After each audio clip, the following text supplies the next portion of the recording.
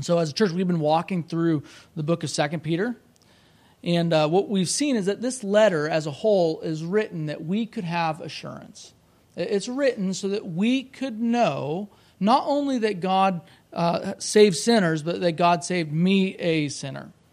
And so we saw in the very first week that our assurance of those who are God's children is ultimately rooted in God's precious and very great promises. That the fact that we can have joy in our relationship with the Lord comes from the fact that we know that God's promises are trustworthy, that He who promised is faithful.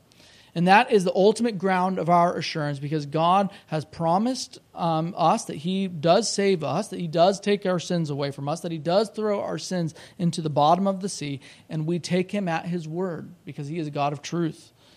So we saw that on the first week. We also saw that the secondary ground for our assurance is the fruit that He does in our life. That as we're growing as Christians, as we're dying to ourselves, as we're putting on Christ, and as we look and live more and more like Him, we can see not only that the gospel is true, but that it's true for us. That God is working in us, both to will and to work for His good pleasure. And so the ultimate ground for our assurance is the precious and very great promises of God. But the secondary ground for our assurance is our good works, because our good works point to how good His promises are. We saw in the second half of chapter 1 that our salvation, the promises that we have of our salvation, are rooted in God's inerrant, inspired word. That God's word was given to us because it was carried along by holy prophets. And we saw last week that contrasts with the teaching of false prophets. That false prophets teach a freedom that leads to slavery. That it doesn't give us the holy, trustworthy promises of God. It tells us a freedom that leads to slavery. It takes grace for advantage. And yet we saw that, on the other hand, submission to the gospel is a slavery that leads to freedom.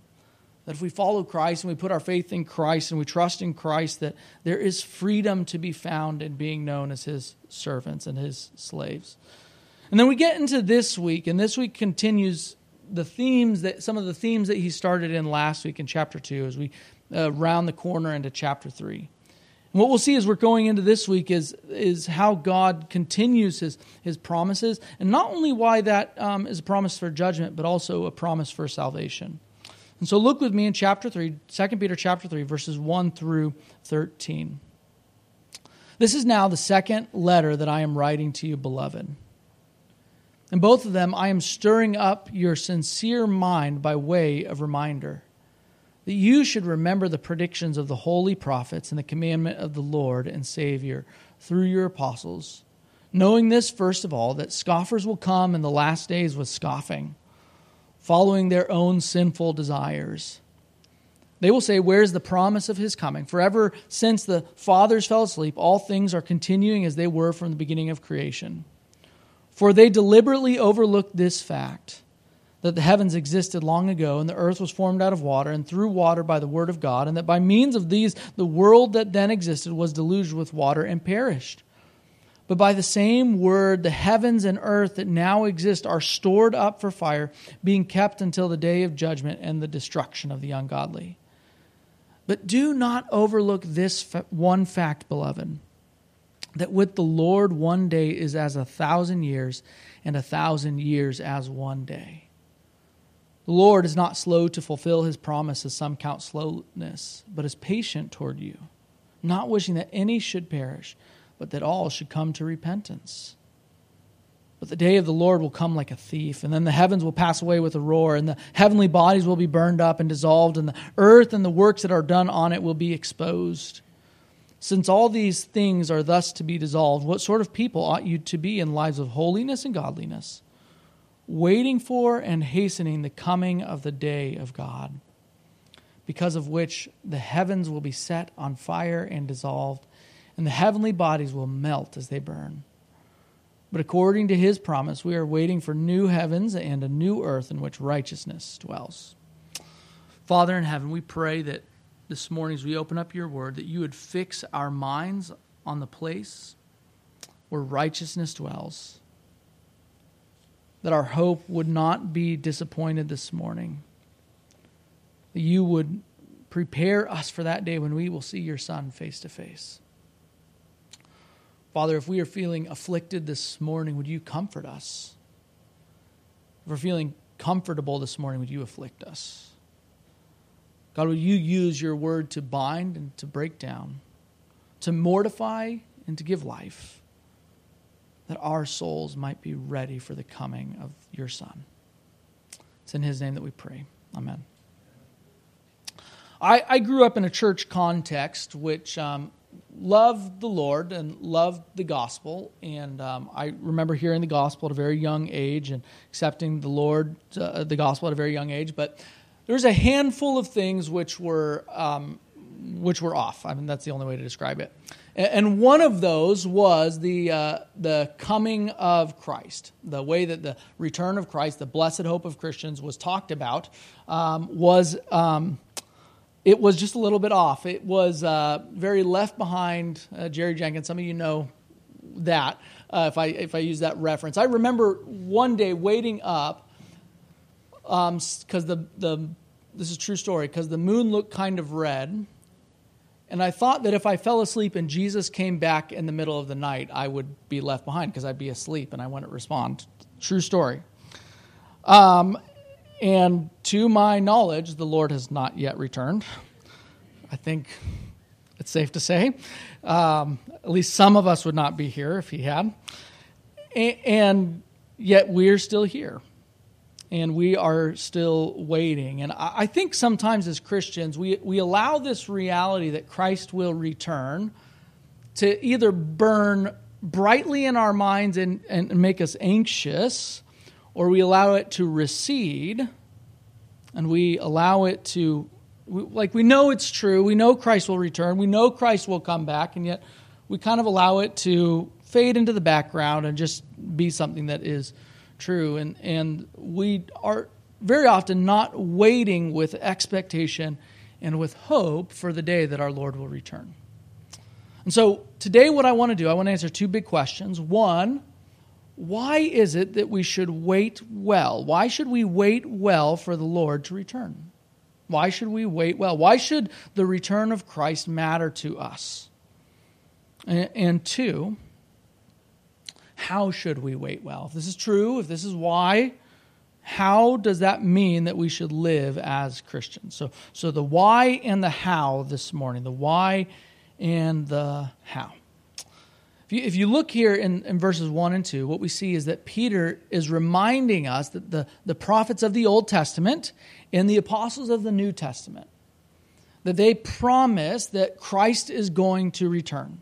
Peter's not making this up. He's not the only one that is saying this, but rather he's thinking back of all the prophecies in the Old Testament, such as in Isaiah, which talks about the Lord coming to establish his kingdom, and that there will be a king who will reign in righteousness, and that there will be a day that comes when all the tears will be wiped away. And those same promises that God has made were reiterated through the apostles of the New Testament.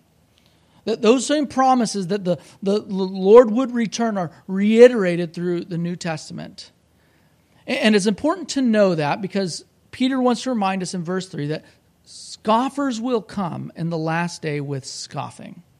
It's a really emphatic way of saying scoffers will scoff. Scoffers will come with scoffing in the last day, following their own sinful desires. And this is the same word that is used in the previous chapter to describe those who come with scoffing. This is a word that is extremely important. And what he is trying to communicate to us is that in the last day, there are going to be people who twist their theology, twist their understanding of God and of Christ and of the gospel to fit their desires. So rather than fitting their desires to who God says he is in the Word, they fit who they think God is to what they want him to be. Rather than believing in the God who is for who he is, they believe in the God made after their own image. And here's what they say in verse 4. They will say, "Where is the promise of his coming? For ever since the fathers fell asleep, all things are continuing as they were from the beginning of creation." So they say, well, he hasn't come back yet. This is throughout time, throughout church history. If you are a student of history, this is one of the objections that people raise to the Christian faith. Well, if he's coming back, why hasn't he come back yet? What is he waiting for? Why isn't he coming? Why isn't he returning? And if he hasn't returned, he'll never return, and therefore we can follow after whatever unrestrained desire that we want. And Peter says, for they deliberately overlooked this fact, that the heavens existed long ago, and the earth was formed out of water, through water by the word of God. Peter reminds them of that time back in the very beginning when God said, let there be, and there was. And all things came into existence by the word of God, and the earth emerged out of the sea, and the water pulled apart into the sky and into the sea. Peter says that the thing that did that was the word of God, the same word of God that you and I have in our hands as we're reading this passage this morning. That's what that word has power, and that power brought the world into existence.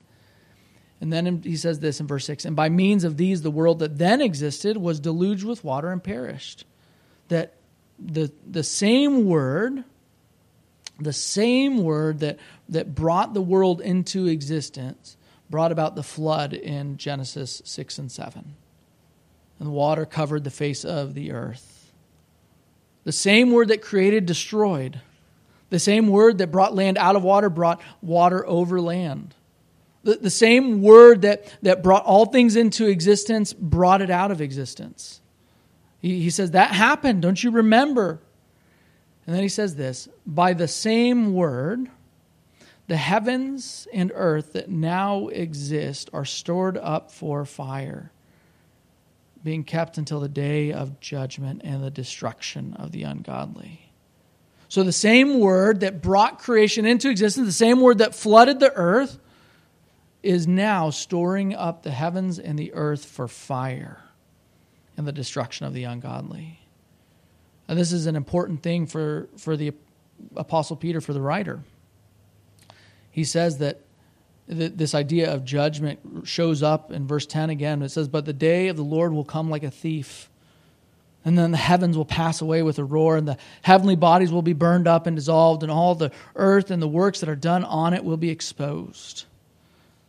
And then it says in 11, since all these things are thus to be dissolved, what sort of people ought you to be? And then it says again in verse 12, he says, the heavens will be set on fire and dissolved, and the heavenly bodies will melt as they burn. That Peter promises that there is a day that is coming with judgment. That God is going to judge the wickedness that is on this earth. That God will, at the end of the day, make all things known. That God will, at the end of the day, that he will bring those things that were done on it, those things that were hidden in the sands, out into the open. The same things that we are hoping that nobody notices, he says, all the works that are done on it are going to be exposed. All the things done in secret, all the things that we do when we think nobody is watching will be exposed. That Peter, it makes me just think of the story of Achan in Joshua 7. How Achan went into Jericho and he took the things that were not his to take and he hid them in the sand. And those were brought out, and God's judgment always exposes us. That's what's going to happen here, is that the works that are done on the earth will be exposed in the last day. That the things that we have done that have been worthy of God's judgment, those are going to be known. And he's going to expose those things, and there's none of us who get away from it. And what Peter says is these scoffers who come deliberately overlook this fact. Isn't that a strange, this word deliberately, what does that mean?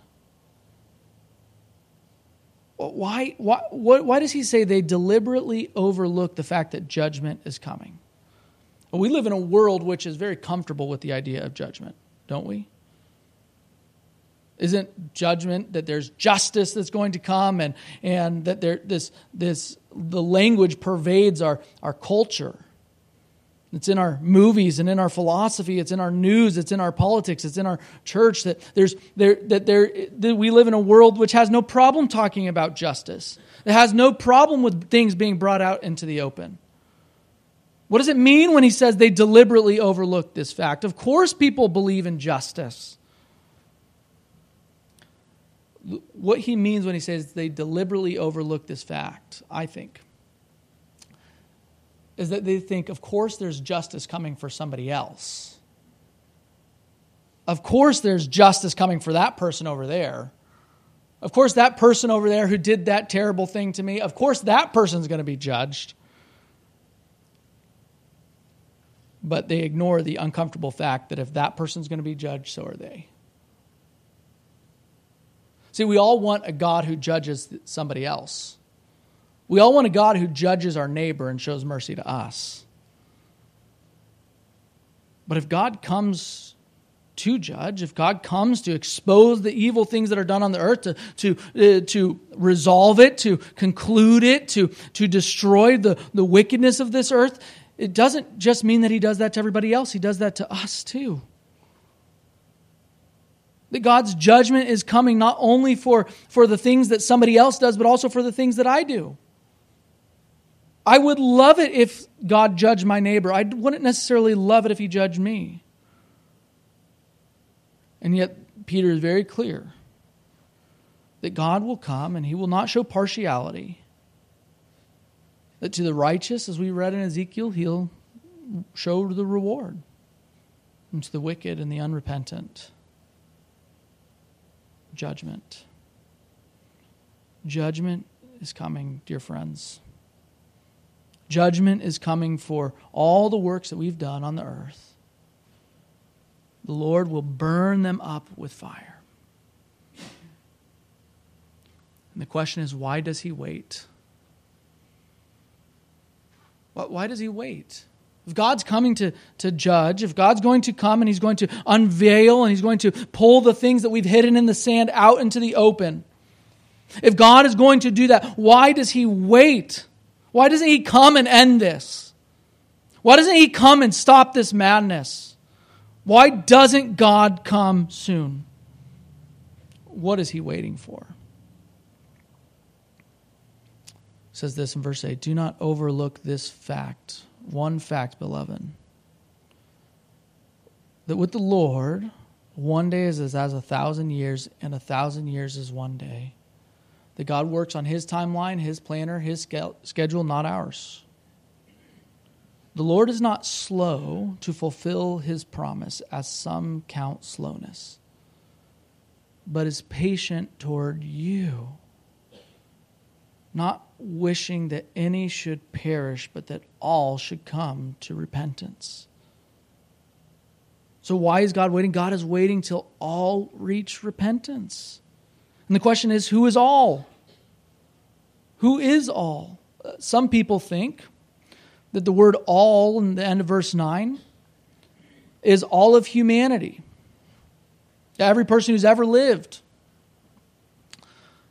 Understand that interpretation. He actually tells us who all is, though. He actually tells us who the all is that he's talking about. He said, but is patient toward who? Toward you. Who's the all? The all is you. Or as we say where I'm from, y'all. Or in the plural, all y'all. All y'all. He defines that in verse 8 as the beloved.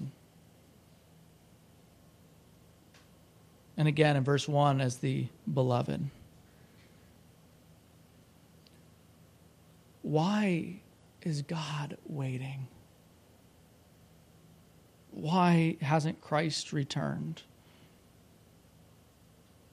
He is waiting till all of his bride comes in. He is waiting till all of his people reach repentance. He is waiting till all of his beloved comes home. He is waiting till every son comes to the end of himself and returns.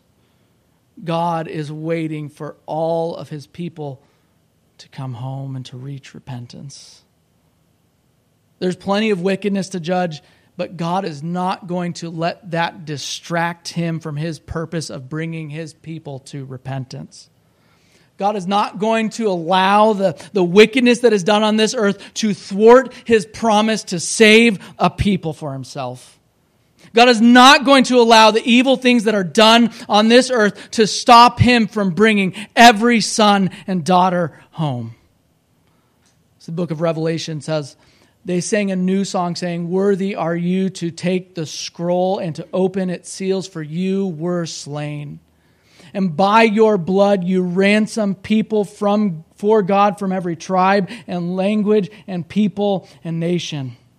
And Ephesians says, even as he chose us in him before the foundation of the world, that we should be holy and blameless before him. In love he predestined us for adoption to himself as sons through Jesus Christ, according to the purpose of his will. And John 6 says this, "I am the bread of life. Whoever comes to me shall not hunger, and whoever believes in me shall never thirst. But I said to you that you have seen me, and yet you do not believe. All that the Father gives me will come to me.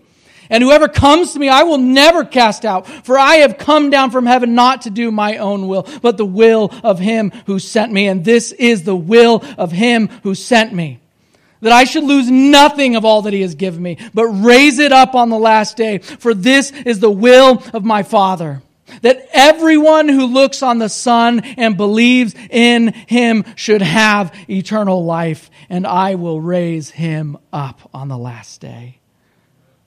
Or as Paul says again in Romans 11, "I do not want you to be unaware of this mystery, brothers. A partial hardening has come upon Israel until the fullness of the Gentiles has come in. And in this way, all Israel will be saved." Christians, why does God wait?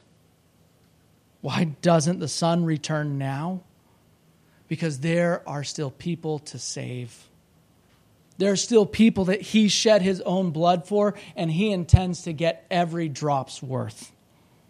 He is not in the business of denying the Father what the Father wants. He is not in the business of throwing out those that the Father has given to him. Why does the Son not return? Because there are still people who need to reach repentance. Because the fullness of the Gentiles has not come in. Because his beloved is not yet complete. There's plenty of works to be judged, and God will be faithful to do that. But he is not going to allow the purpose of the Father to save a people for the Son to be thwarted. He's just not. He's not going to allow the wickedness and the evil deeds that humans have done to stop him from saving a people for himself. And he will bring that to completion. So why should we wait? Why should we wait well? Why should we wait with joy and expectation for him to return? We should wait because he has a people for himself. And we wait well, we wait patiently, we wait with earnestness. We wait well because he is saving a people for himself, and with them we will see him forever. Why do we wait well? We wait well because the Father's will is that none of his people, none of his beloved, none of his sons and daughters should perish, but that all should reach repentance.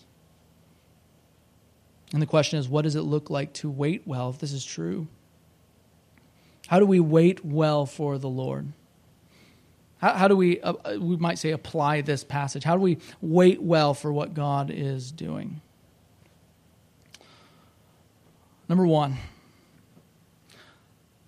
it's complicated. Don't be a fool. Don't be a fool. Remember how he said in verse 3 that scoffers will come in the last days with scoffing, following their own sinful desires, that they'll twist their understanding of God to fit their own desires rather than fitting their desires to their understanding of God? Don't be a fool. Don't be foolish and scoffing. Don't use your doubts about the coming of the Lord to justify wickedness. Don't be a fool. Number 2, God wants you to reach repentance. God wants you to reach repentance. He wants you to repent. He wants you to come to Him.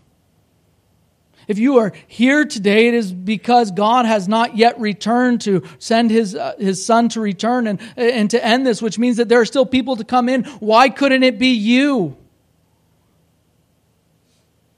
Don't be stubborn. Don't think that's for somebody else, but for all of us. God wants us to reach repentance. As we saw in Ezekiel 18:25, He has no pleasure in the destruction of the ungodly. God wants all of us to turn from our ways and to turn to Christ and to find free and perfect and full forgiveness in Him. God wants all of us to come to know Him and to love Him and to wait for Christ with eager longing and expectation. God wants you to come to repentance. If you don't know what it looks like to do that, to put your faith in Jesus, can I just encourage you to come and talk to me after the service? I would love to walk you through what that looks like. It's as simple as confessing your sins to Him and saying, Jesus, I am a sinner. Would you take all of my sin? Saying, and you are a Savior. Would you save me from it? Would you take all of my sin and give me all of your salvation? All of my unrighteousness and give me all of your righteousness? All of my pride, all of my doubt, all of my anger, all of the things that I do in the dark that I'm hoping nobody will see, would you take that all? Would you give me your life? Would you give me forgiveness? I would love to talk with you about what that looks like to put your faith in Jesus. God wants you to reach repentance. Number 3, number your days well. Number your days well. Don't forget that Christ will surely return. This is why he starts off by saying, this is now the second letter I am writing to you, beloved. In both of them, both 1st and 2nd Peter, I am stirring up your sincere mind by way of reminder that you should remember the predictions of the holy prophets and the commandment of the Lord and the Savior through your apostles. Don't allow this reality that Christ will surely return to fade into the background. Don't allow this to dissipate in your mind and dissolve in your vision. But remember that He will surely return. Or as the psalmist says, teach us to number our days that we may get a heart of wisdom. That we should live in light of the coming of Christ, not with fear or anxiety, but with joy and hope, because for those who are in Christ, it is a joyous and blessed return.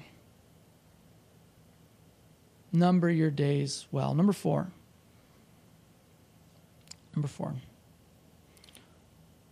Live a life of holiness and godliness. Live a life of holiness and godliness. This is what he says in verse 11. He says, since all these things are thus to be dissolved, what sort of people ought you to be in lives of holiness and godliness? That live a life that reflects your belief in Jesus. Live a life that reflects your belief in Christ. That look like God and live like God. Of course, none of us can be perfect in that. None of us are perfect. This is why we have to continue to remind ourselves of the gospel. Which is why we have to continue to remember that our former sins have been cleansed. But that doesn't remove the obligation to strive for holiness and to lean on the Spirit's power and to walk with our eyes set on Christ. This is what he says in 1 Peter. It says, as obedient children, do not be conformed to the passions of your former ignorance. But as He who called you is holy, you also be holy in all of your conduct. Since it is written, you shall be holy, for I am holy. Peter thought that was important enough to say in both his first letter and in kind of his last will and testament in 2 Peter that he's writing. that we should be a holy people. That God has saved us for holiness. We wait well by being holy. Number 5. We wait well by hastening, that's what it says, 12, hastening the coming of the day of God. We wait well by hastening the coming of the day of God. What does it mean to hasten the coming of God? What does it mean that you and I participate in the coming of the end? What does that even look like? I think that means that if the reason that Christ has not yet returned is because he is saving a people for himself, then the way that we hasten the coming of the day of God is by being prayerful for the lost and sharing the gospel. In other words, through prayer and evangelism. How do we hasten the day of the coming of the day of God? How do we hasten the coming of Christ? How do we press into this return of our blessed Lord and Savior? Well, we share the gospel. We share the gospel. We tell other people about Jesus. The reality is that somebody is going to be the last person to come in before the Lord returns. Somebody's going to be the last person to put their faith in Jesus before the Lord returns. So why not make it the next person that you share the gospel with? That's how we hasten the coming of the day of God. We share the gospel and we pray for those who are lost. And we invite them to church and we ask them awkward questions afterwards. That's how we hasten the day of the coming of God. We share the gospel. Number 7, I think. 6, 7? Oh, 6, apparently. We wait well by waiting together. We wait well by waiting together. You know how many references there are to the church in this passage? In verse 1, the beloved. And in verse 8, the beloved. And in verse 9, you. And then in verse 11, what sort of people ought you to be? That we wait well by waiting together. You do not wait well by waiting alone. I think sometimes what happens is we get discouraged in our life. And so because we're discouraged, we don't want to be around people. All of you introverts say amen. And then because we're not around people, we get more discouraged, and it just is kind of in a downward spiral. But actually, the book of Hebrews says the reason that you and I ought to gather together and come together and walk in community is for encouragement. So Hebrews 10:25 says, not neglecting to meet together as is the habit of some, but encouraging one another. And all the more as you see the day drawing near. The reason that we ought to wait well together is so that we can be encouraged and so we can lift each other up and so that we can pat each other on the back. And when we stumble and fall, because we will stumble and fall, we can help pick each other back up and encourage one another. The reality is when we get discouraged and that discouragement drives us away from the people of God, that discouragement is taking us away from the very means that God has given to get us out of our discouragement. We wait well by waiting together. Number 7, we set our hope on the land where righteousness dwells. We set our hope on the land where righteousness dwells.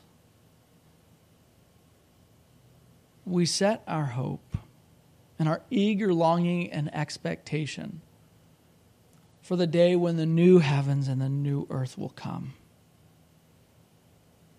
The longing of the prophets in the Old Testament is for this day.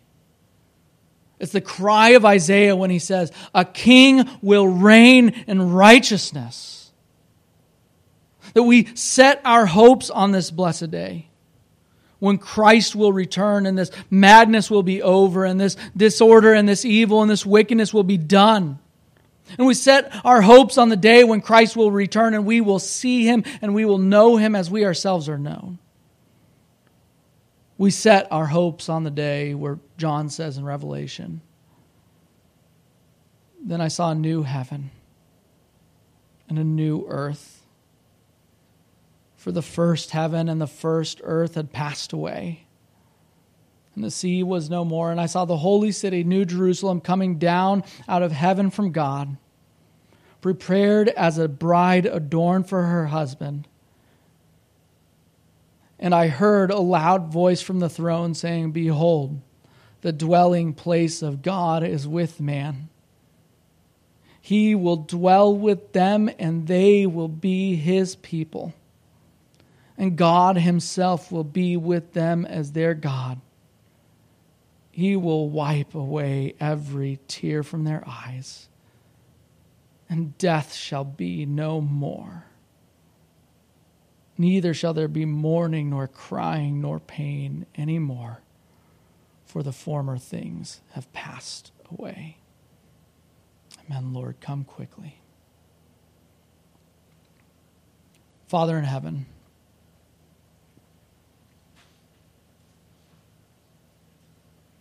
we come before you and we plead and pray that your Son would return, even by the end of this gathering, that we would leave from one worship into another.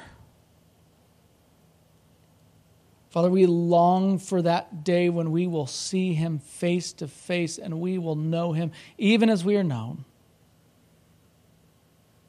Father, we long to see the blessed hope be fulfilled, to see the dead in Christ be raised first, and to be with him forever.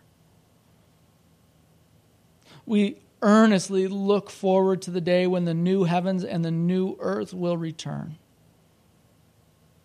And darkness and crying and gnashing of teeth will be wiped away. And every tear will be dried from our eyes. We long for the day when the former things are passed away, when everything sad will come untrue. We long for that day, Lord. But we know that if it does delay, if your Son does tarry, it's because there is work to do here. So would you strengthen our resolve and straighten our backs and lock our knees and put strength in our hands that we might set our eyes to the plow to do the good works that you've given us to do here on this earth. We pray for all this in the name of your Son, our blessed Savior, our blessed hope. Amen.